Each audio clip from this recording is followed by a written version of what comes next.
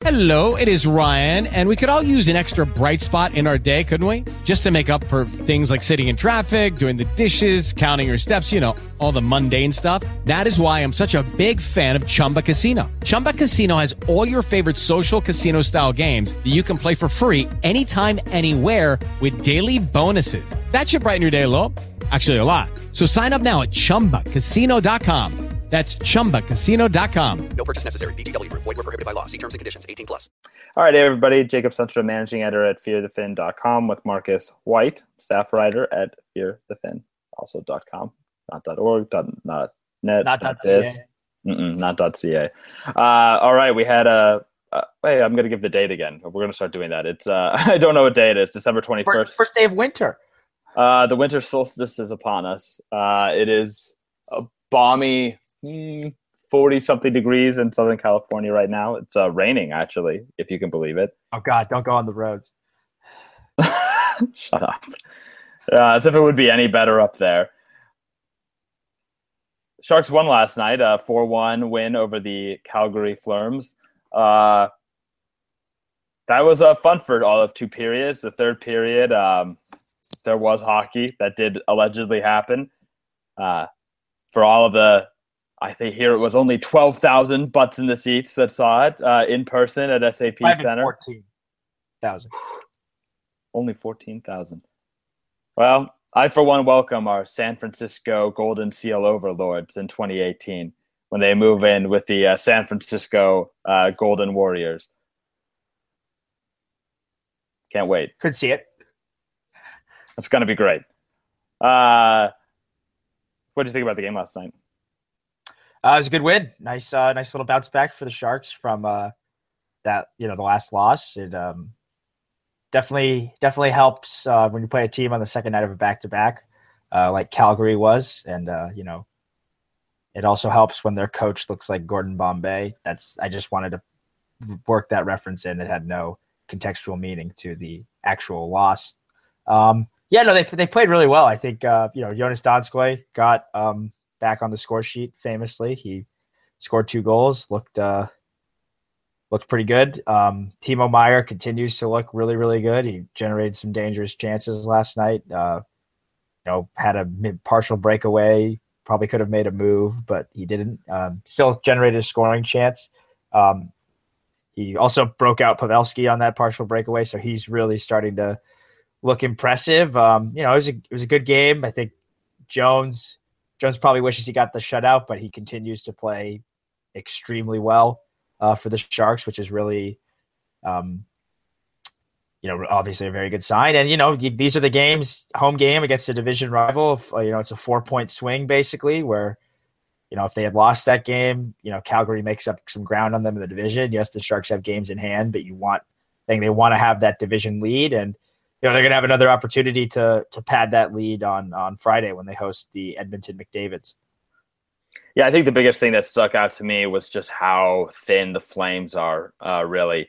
And I think especially how thin they are defensively. One thing I noticed the Sharks were doing from an organization standpoint was that when the Flames tried to enter the zone, what they really want to do is have their forwards do all of the work. And you can see as they entered the zone, they really had their forwards carrying the zone in. And when the Sharks enter the zone, it seems like a lot of the times they'll have kind of the whole line enter in at the same time, and they'll get the puck back to their defenders and kind of have the defenders cycle the puck back and forth while the forwards enter the zone. Whereas Calgary kind of wants to get the puck in, cycle it back and forth between the forwards and get a quick shot off. And what I thought San Jose was able to do really well was position its forwards down in kind of the center of the ice to take away those forward passes. So what you would see is Calgary enters the zone and with a winger holding the puck. And, I saw Mikkel Bodker do this a couple times where a winger would enter the zone holding the puck. The winger would try to get the puck to the center, and Mikkel Bodker would take that pass away and then get a break going the opposite direction. And I thought that was a really nice job by both the coaching staff, which had obviously seen that on film, to highlight that, and then also by the Sharks forwards to play well defensively to kind of, to execute that.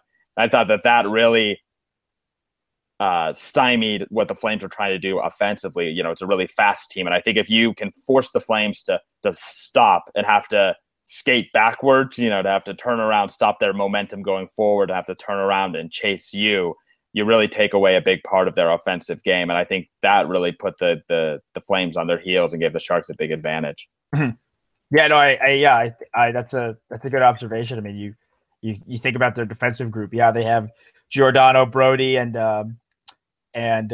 Hamilton, but after that, it's a pretty steep drop off. I mean, Yuri Jokipaka is a pretty good depth defenseman, but Dennis Weidman, Derek Englund aren't very good. We had Flames fans tweeting at our account about how they missed David Schlemko. He had a little cup of coffee with the Calgary Flames at one point. So yeah, no, that's a good observation. I think they're a thin team defensively, and I think Calgary is, they're a little bit thin up front. They do have some decent depth pieces, but we were talking about before the show. I think their standings position right now is a little bit of a mirage and a product of. I mean, they've played well lately, but they've also played more games than every team in the division, and I think that's basically contributed to where they're standing right now. I don't think they're in a playoff spot right now. I'll pull up the standings very quickly. They're sitting fourth, so that would be a playoff spot right now. But I mean, the Predators have a point less than the Flames, and they have 3 games in hand. The Stars have 3 points less, and they have a game in hand. So I don't know if we're going to see a double Alberta renaissance in the playoffs this year. Yeah, I'd be pretty surprised, to be honest. I just don't think that the Flames have quite enough this year. I wouldn't be surprised if they add a few more pieces next year and don't do anything stupid trade-wise, maybe. Oh, I think they're close. They're close, for sure. Yeah. It's just the big thing is that don't do anything stupid trade-wise. And with Brian Burke in charge over there, that is always on the table. It could get it's all. Hey, listen, man, that's a time bomb over there. It's just it's a matter of when, not if. They're a -12 in goal differential right now, and they've gotten pretty good goaltending since Chad Johnson has kind of stepped in, which I also think is probably not something that's going to be long for this world, just based on his track record. I think that they've got some really good pieces, and I think if they make smart decisions based on the pieces that they know are good, then they'll be a decent team going forward. And so it's just a matter of that. If you look at the Pacific right now, the only 2 teams with the Sharks +11 and the Oilers with the +8. The Kings are at 0 right now. Every other team is in the negatives. And that's just kind of the state of the division right now. It's not a good division anymore. It was for a few years, one of the best. Well, it was one of the best briefly. Mm-hmm. For maybe a year or 2, and then it was top heavy for a couple of years, and now it's just garbage. Yeah. And the Western Conference as a whole, I think it's just not very good anymore. The Blackhawks, I don't think are very good. Barring that top line. I mean, I think you even saw that in the game the Sharks played against the Blackhawks. The Sharks definitely look like a team at the end of a long road trip. Yeah. That you can tell the Blackhawks aren't good anymore because they have to play Taves and Kane together. If you have to play Taves and Kane together, you're not a good hockey team anymore. Yeah, and that's just a fact, in my opinion. That is proof that they're not a Stanley Cup team anymore. When they get Anisimov back, that'll help offset that. But yeah, right. I agree. Their depth is not the same as it was as it's been in previous years. Yeah, and that's really that's what you need in order to be able to be a Stanley Cup winning team, in my opinion, in the salary cap era. Yeah.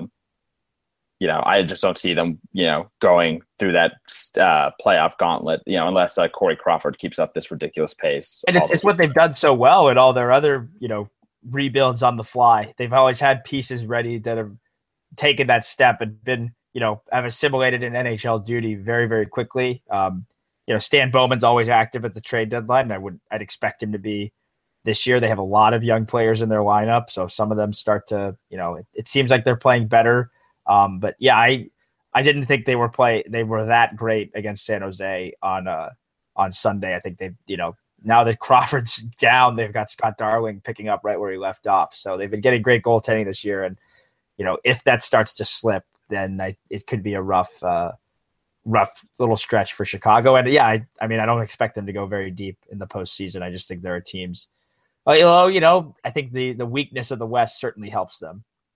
And I think the other thing too is that a lot of those guys that I thought might be pieces that would help them once this salary cap crunch hit them are guys that have been victims of that crunch. The Tara Vinans of the world, the Brandon Sodds of the world. Those are guys that I thought those are the guys that are going to help them, and those guys are gone now. Yeah, it's not to say that they've done a good enough job drafting that they have some help. And I'm not familiar enough with a lot of these young guys to say for sure that they have no chance or no hope coming up to the lineup. And Chicago fans will be quick to point out that they have a young lineup, but that young lineup has put up good Corsi numbers, but terrible Fenwick numbers.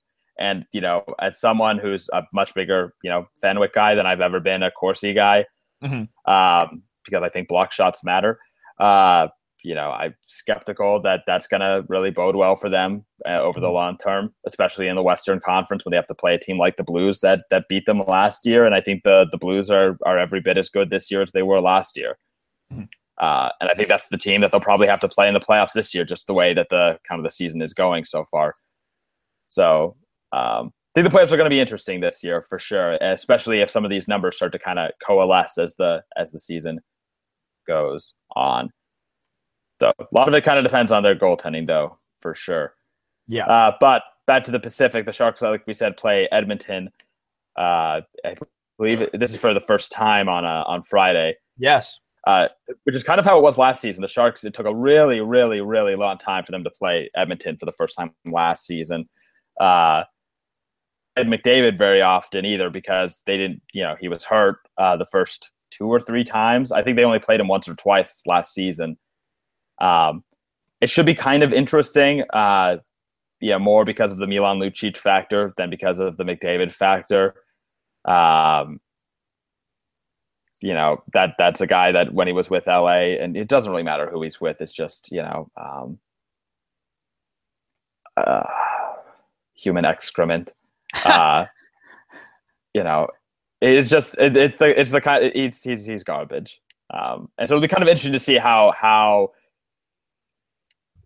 the line matching goes there. The Sharks will have last change, and I'm curious to see who they try to put up against the McDavid line. I assume that they'll put the top line out against him because, you would usually think, you don't necessarily want, the speed of McDavid against the Pavelski line, but you got Lucic out there who's not that fast, and I kind of don't mind putting the physicality of like Joe Thornton out there against Lucic. I actually kind of like that. Yeah, McDavid played 2 games against the Sharks last year. Played 1 in San Jose. He had an assist in those 2 games. I'm curious about the line matching too. I think with Lucic on, so Lucic has been playing on McDavid's line. He still is. They did a graphic for in a game I was watching the other day, and they've really had a hard time finding a third line mate with McDavid. But the constant has basically been that they wanted to play Lucic with him because the idea being that Lucic is his protector or whatever. Right. It's like The Last of Us, but imagine that they put like a third person with Ellie and the dude. Yeah, I think it's going to be interesting to see what DeBoer does. DeBoer's not generally a fan of line matching. He kind of just rolls his guys. Anybody with anybody and anybody play against anybody, you bunch of baby. I've never seen him take a puff from a cigarette post-game press conference. He looks like he's smoked a cigarette before. Look at that goatee. He does. He's got a great goatee. No, he doesn't. Well, first of all, contradiction in term. That's the joke. It's going to be interesting. Don't Simpsons me. He could because I would think even with Lucic, I mean, McDavid is just such a dangerous, fast player. The way the second line is constructed, I would even think that. I mean, it is still a big ask from LeBanc, but I would think you'd want the Couture line out against him with. I don't. You wouldn't. Interesting. I don't want Milan Lucic near Logan Couture or Kevin LeBanc. That's true. Yeah. That's really my concern. Couture will just troll. Yeah. I feel like that's correct. And I feel like that's a concern. Like I would be worried about LeBanc getting injured. Yeah, that's fair. Where I feel like, nothing's going to happen to Joe Thornton. I'd be more worried about Milan Lucic getting the shit kicked out of him. Lucic isn't going to take a run at Thornton, Pavelski, and or Marlowe. And I think you have enough. You have some speed on that line to count. I mean, I don't think Marlowe has the same transition capabilities that McDavid does, but in theory, the speed would match well. But if you put those guys out there with Martin and Vlasic, and you're good to go. Right. Yeah. No. And I think you're going to see. Did you say Martin and Vlasic? Sorry, Braun and Vlasic. Yeah. Sorry. No, and I think McDavid's gonna. He will match. DeBoer won't match. Yeah, but he'll match pairings. Yeah, exactly. And Vlasic is going to see a heavy dose of Connor McDavid. Right. I'd be interested to see if Burns sees any time against him too, because I think the speed. Burns is the best skating defenseman that the Sharks have, and with McDavid so dynamic in transition. I think the Thornton line, though, I think you make some good points. I think that's the best matchup. But I think you're probably going to see, you're going to see a few of the lines against McDavid. I'm excited for that game. I think it's going to be, we haven't really seen him come to San Jose at all. He came once last year, but now it's like, okay, he's starting to. He's kind of made that leap this season with how well he's played, and we haven't seen him since he's made that leap. It's annoying that he's in the division and that he's going to be in the division for the next however many years. But considering how poorly Edmonton's assembled a roster around him, I don't know if that's too concerning. Still don't think they should have traded Taylor Hall. That's just my. That's my. I mean, if you want another winger for Connor McDavid, like Taylor Hall could have been. Taylor Hall probably would have been a good choice. Yeah, exactly. He might not have been a right winger, but then you could have played Hall with McDavid and Eberle. But they really wanted Milan Lucic, and good for them. Got Taylor Hall out of the division. I'm very excited to see that the tactics that DeBoer chooses to employ. The last time we saw a player really of that McDavid caliber, the Sharks lost 5-0 when Sidney Crosby scored 2 goals without really shooting on net. So the Oilers are not as good as the Penguins, that's for sure. But the Sharks will definitely have their hands full with the 2015 first overall pick. Yeah, I think the biggest thing, too, to remember when we're talking about line matchups is that the board doesn't generally – he doesn't line match, but he will try to deploy the top line in the offensive zone as much as possible, and that goes for Burns as well. So that would be my thing, is that and I don't know how McClellan is deploying McDavid, but I would bet you that he gets a lot of offensive zone starts. I guess is that he's willing to play him anywhere. Not that he's like sheltering him or anything, but just because he's so good that, you want him to get a lot of offensive zone time is all I'm thinking. Yeah. I didn't really shelter the top lines, did he? They got healthy dose here, if I can remember correctly. Yeah. Yeah, because I think he actually used the Pavelski line as more of a scoring line as when Pavelski was the third line center, right? In the year that they did that, right? And I think DeBoer kind of does that a little bit sneakily too. Mm-hmm. I think that's not an uncommon trick in the NHL, is to kind of sneak out your third line as that, and use your second line as your shutdown line at times. I think that's not totally uncommon. So yeah, I think that will be interesting. That's going to be fun, and it'll be fun to see Todd McClellan back at SAP Center. That's always kind of nice. Yeah, the most successful, see what happens. Yeah, it's the most successful Sharks coach of all time. So, and a coach that comes back and hasn't been more successful after he left San Jose. So that's nice. So, he who shall not be named. Yep, and that was who I was thinking of. Thank you, Marcus. Yeah, no problem. Yep. So then after Friday, the Sharks will head to Anaheim the Tuesday following. So kind of a nice break period for the Sharks. So let's talk about juniors, which start on Monday. Monday? Am I crazy? No. Yes, Monday, Boxing Day. Monday. Right. The Sharks are going to have, it sounds like, just one player because they only have 3 players, I believe, eligible, and only one that sounds like it's going to be on a roster. And I apologize if I am butchering this poor boy's name. I believe it's Carlis is the first name, and I believe it's it's Cooksey. I believe it is. So let's see. It's spelled Cukste. He's a Latvian. Was born in Riga. Went to high school, though, at West Aurora in Illinois.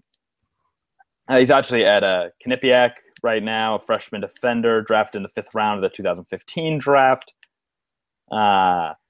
So he's got – I just had his point total up here just a second ago. Give me 1 second.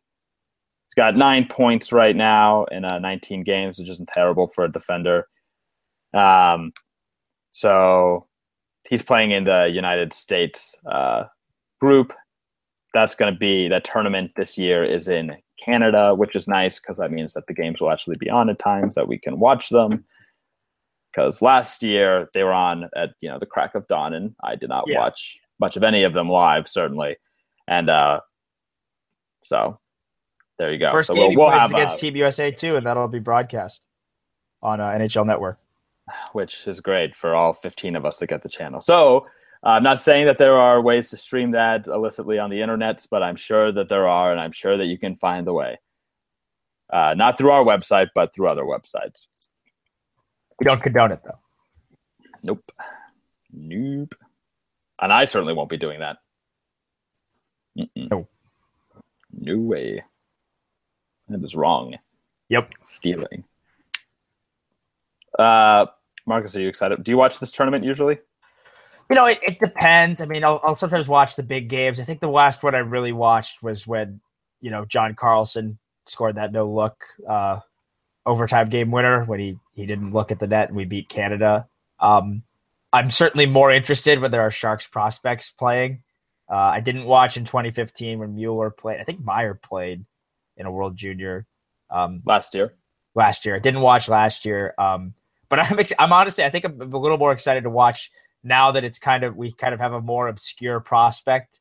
That we're not getting a chance to see. Yeah, although maybe we should be watching a little more of this guy since he's playing for a big time college. I mean, they're on ESPN 3 all the time, so we could get some chances there, and I'll probably try to watch him more. He didn't make our top 25 under 25. He's a 5th round pick from a year ago in 2015.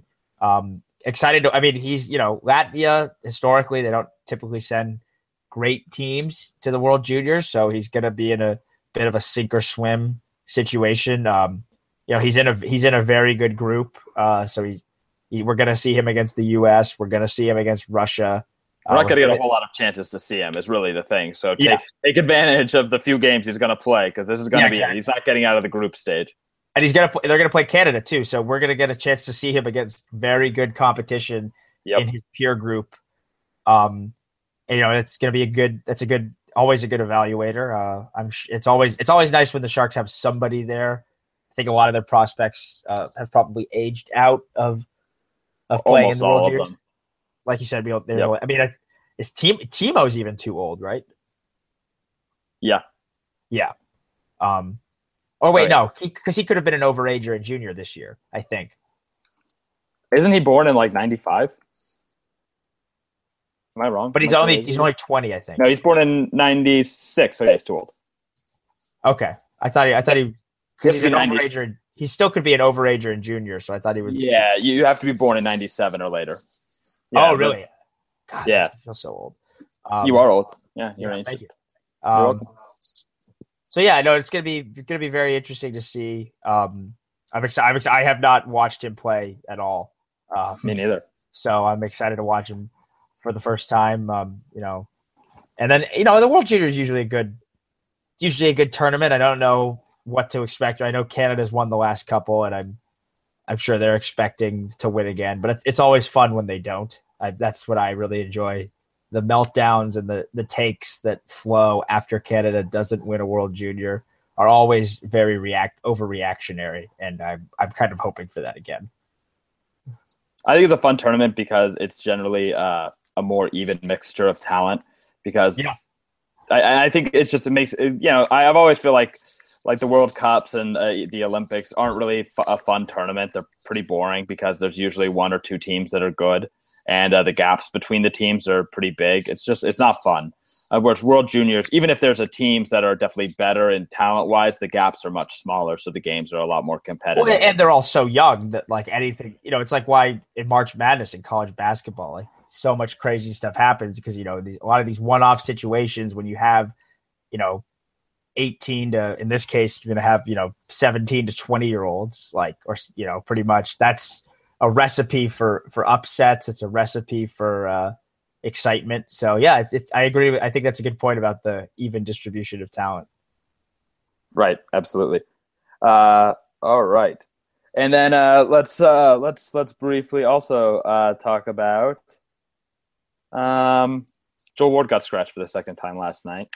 Yeah. David Schlemko also got scratched, although I think we should only briefly mention that because I think there's a chance that had something to do with perhaps a nagging injury.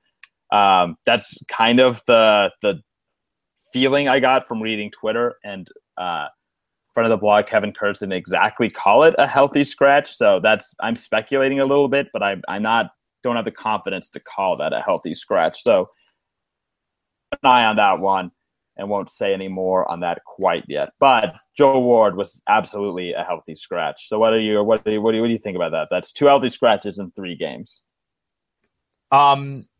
Very surprising, I think, to see it happen again.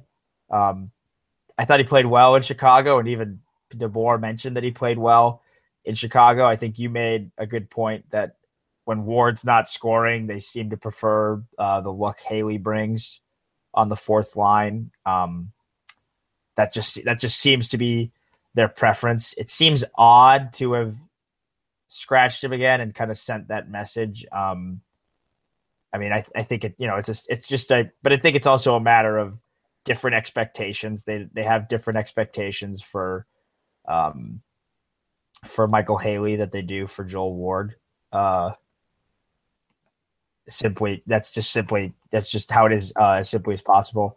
I was very surprised to see him not play, even with the reduced expectations, because I think, yes, maybe the money is a little too much, but if Joel Ward is playing on your fourth line, your roster's in pretty good shape. Even with Joel Ward's struggles to score this year, I think he's still played well.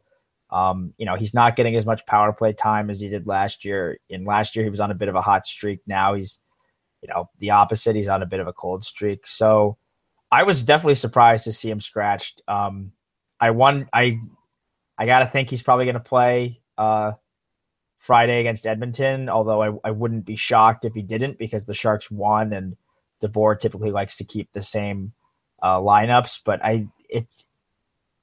it's a situation where you hope that it's not these guys have supreme confidence, but you hope and even a guy at Ward's age, I don't think it would be, but you hope it's not a confidence killer, so to speak, when he comes back in the lineup, that he's going to try and do too much, or that he wants to impress the coaching staff. Cause this is a situation I don't think Ward's really been in since the beginning of his NHL career. And he can certainly draw on that, and he can draw on his experience, as a guy from a non-traditional background. I mean, he's one of the few guys in the NHL who played hockey, Canadian college hockey, not college hockey in the US. He played college hockey in Canada, and he made it to the NHL.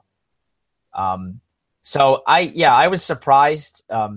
I don't think long-term that's a smart decision. It worked last night. I think Haley played okay, but like I said, I think the fourth line is it's much better, and your depth much better if Joel Ward's playing on your fourth line than if Michael Haley's playing on your fourth line. But I also think DeBoer's hand's been forced a little bit with the emergence of Meyer and LeBanc. I don't think he's not pushed out of the lineup without both of those guys up here. So, you hope to see the healthy scratch end, but the Sharks did win in his absence last night. I don't think it's a very sustainable approach to their lineup. Certainly not one I'd want to see.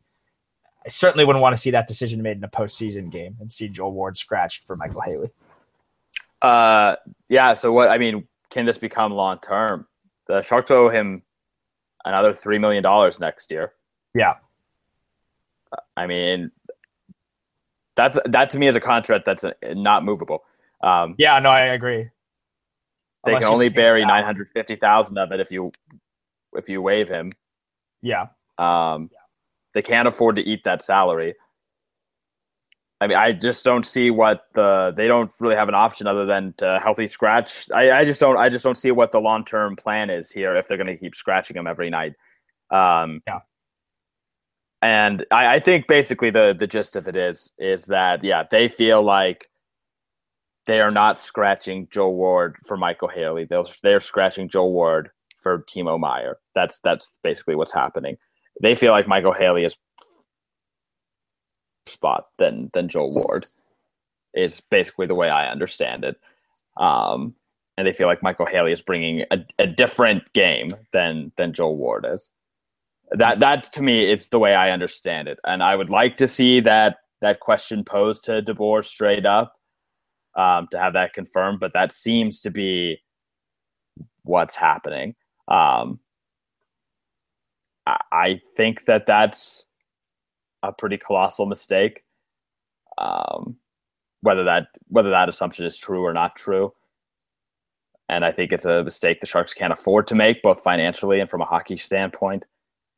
And I just don't really see where they go from here if that's one they're going to make on a consistent basis. I also don't know what it, I try not to get into the kind of armchair psychologist perspective here, but what that says to the rest of the guys in the dressing room. You know what? I think that so much of this, the traditional dialogue that surrounds this kind of stuff is, oh, he's only got 2 goals. Guys got to be accountable. Whatever. Michael Haley hasn't scored this year. That's the thing. 3 NHL goals in his career. Yeah, I don't understand. I just don't understand what he has done this year. That's more than what Joe Ward has done this year.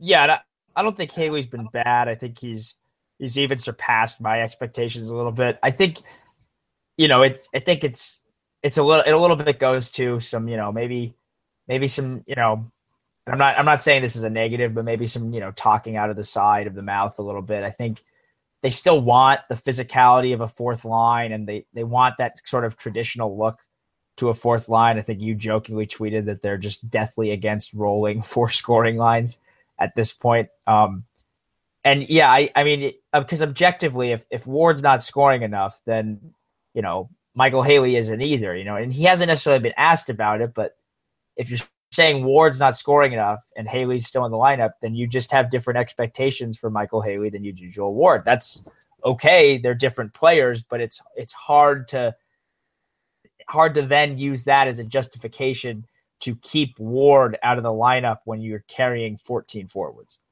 Right. Yep. So I mean, it's the same logic applies for Matt Nieto. Obviously, it doesn't make any sense there either, and it makes even less sense though for Joe Ward, because Joe Ward's a more physical player than Matt Nieto. Yeah, and I think Joe Uh, Ward is a better player than Matt Nieto. Oh, absolutely, without question, he's a better player. Yeah, I have no doubt in my mind. Yeah, and from a money perspective, Joe Ward's getting paid more than Matt Nieto. You can send Matt Nieto down, without a problem, really. I mean, you get rid of most of his cap hit. Yeah. So I really don't know if there's some kind of behind the scenes type thing that's happening here where they're having a problem that they feel like they need to address. But I feel like somebody's gotta ask Pete DeBoer what the deal is, because this, from what we can see from our perspective, it seems like an indefensible decision. And so I think Pete DeBoer should be at least given the opportunity to defend it. Because I certainly can't explain it, even from, just trying to get, trying to put myself into his position and try to give him a fair shake. Ward has a modified no trade. He's making $3.275 this year and next year. I think that'd be a hard contract to move. That's unmovable. And I think we're maybe getting a little too far ahead of ourselves too. It has only been 2 games. But you got to worry about you have to worry about the possibilities. I'm saying I'm getting too far ahead by listing that he has a modified no trade. I'm not trying to imply that he's going to demand a trade. I'm just saying that his contract at 36 years old with a year left on it and with a modified no trade would be hard to move if the Sharks wanted to move it. Yep. I'd say nearly impossible. And but frankly, I think if you're Joe, to move. Right, but if you're Joe Ward, I mean, at this point, I mean, you wouldn't blame him for asking for one. Oh, if it becomes extended, I wouldn't blame him at all. Yeah. And he's got every right to ask for one at this point. You know, it's not like and I mean, even from like the, you know, old rules of hockey, it's got every right. It's not like Dylan DeMello where he's got no, you know, whatever. Doesn't have no that. cachet. Right, exactly. Joe Ward, you know, earned his way here. You know, like you said before, Joe Ward has every right to walk into Doug Wilson's office and be like, all right, listen, if I'm not going to play, you know, you're going to trade me. All right, that this is what's happening. All right. Yeah. So, I'll probably write something about this today just to kind of, you know, lay out the, you know, what the situation is and kind of see if we can get some, hopefully we'll get some more perspective on this on Friday when the Sharks host the Oilers. And all right. So I guess that's pretty much it for now. We'll do another one of these at, you know, some point over the next week and a half or so because it's going to be a little bit slow. Until then, you can follow us on Twitter at Fear the Fin, Marcus on Twitter at Marcus P. White. Yep. I'm on Twitter at Jake Sundstrom. And I think that's pretty much it. Hey, we got our tickets just recently for Fear the Fin night. You can get yours. That post is like tagged or linked or whatever on our sites at fearthefin.com. It's on the bottom right corner of the front page. So it'd be cool. You should go. It'll be fun. Is that it? I think that's it. Okay. If you are watching this on YouTube, you can subscribe to this podcast on iTunes if you prefer. You do you. We'll talk to you guys next time. Bye, guys. Goodbye. Hey guys, it is Ryan. I'm not sure if you know this about me, but I'm a bit of a fun fanatic when I can. I like to work, but I like fun too. It's a thing. And now the truth is out there. I can tell you about my favorite place to have fun. Chumba Casino. They have hundreds of social casino style games to choose from with new games released each week. You can play for free anytime, anywhere. And each day brings a new chance to collect daily bonuses. So join me in the fun. Sign up now at ChumbaCasino.com. No purchase necessary. VGW Group. Void where prohibited by law. See terms and conditions. 18+.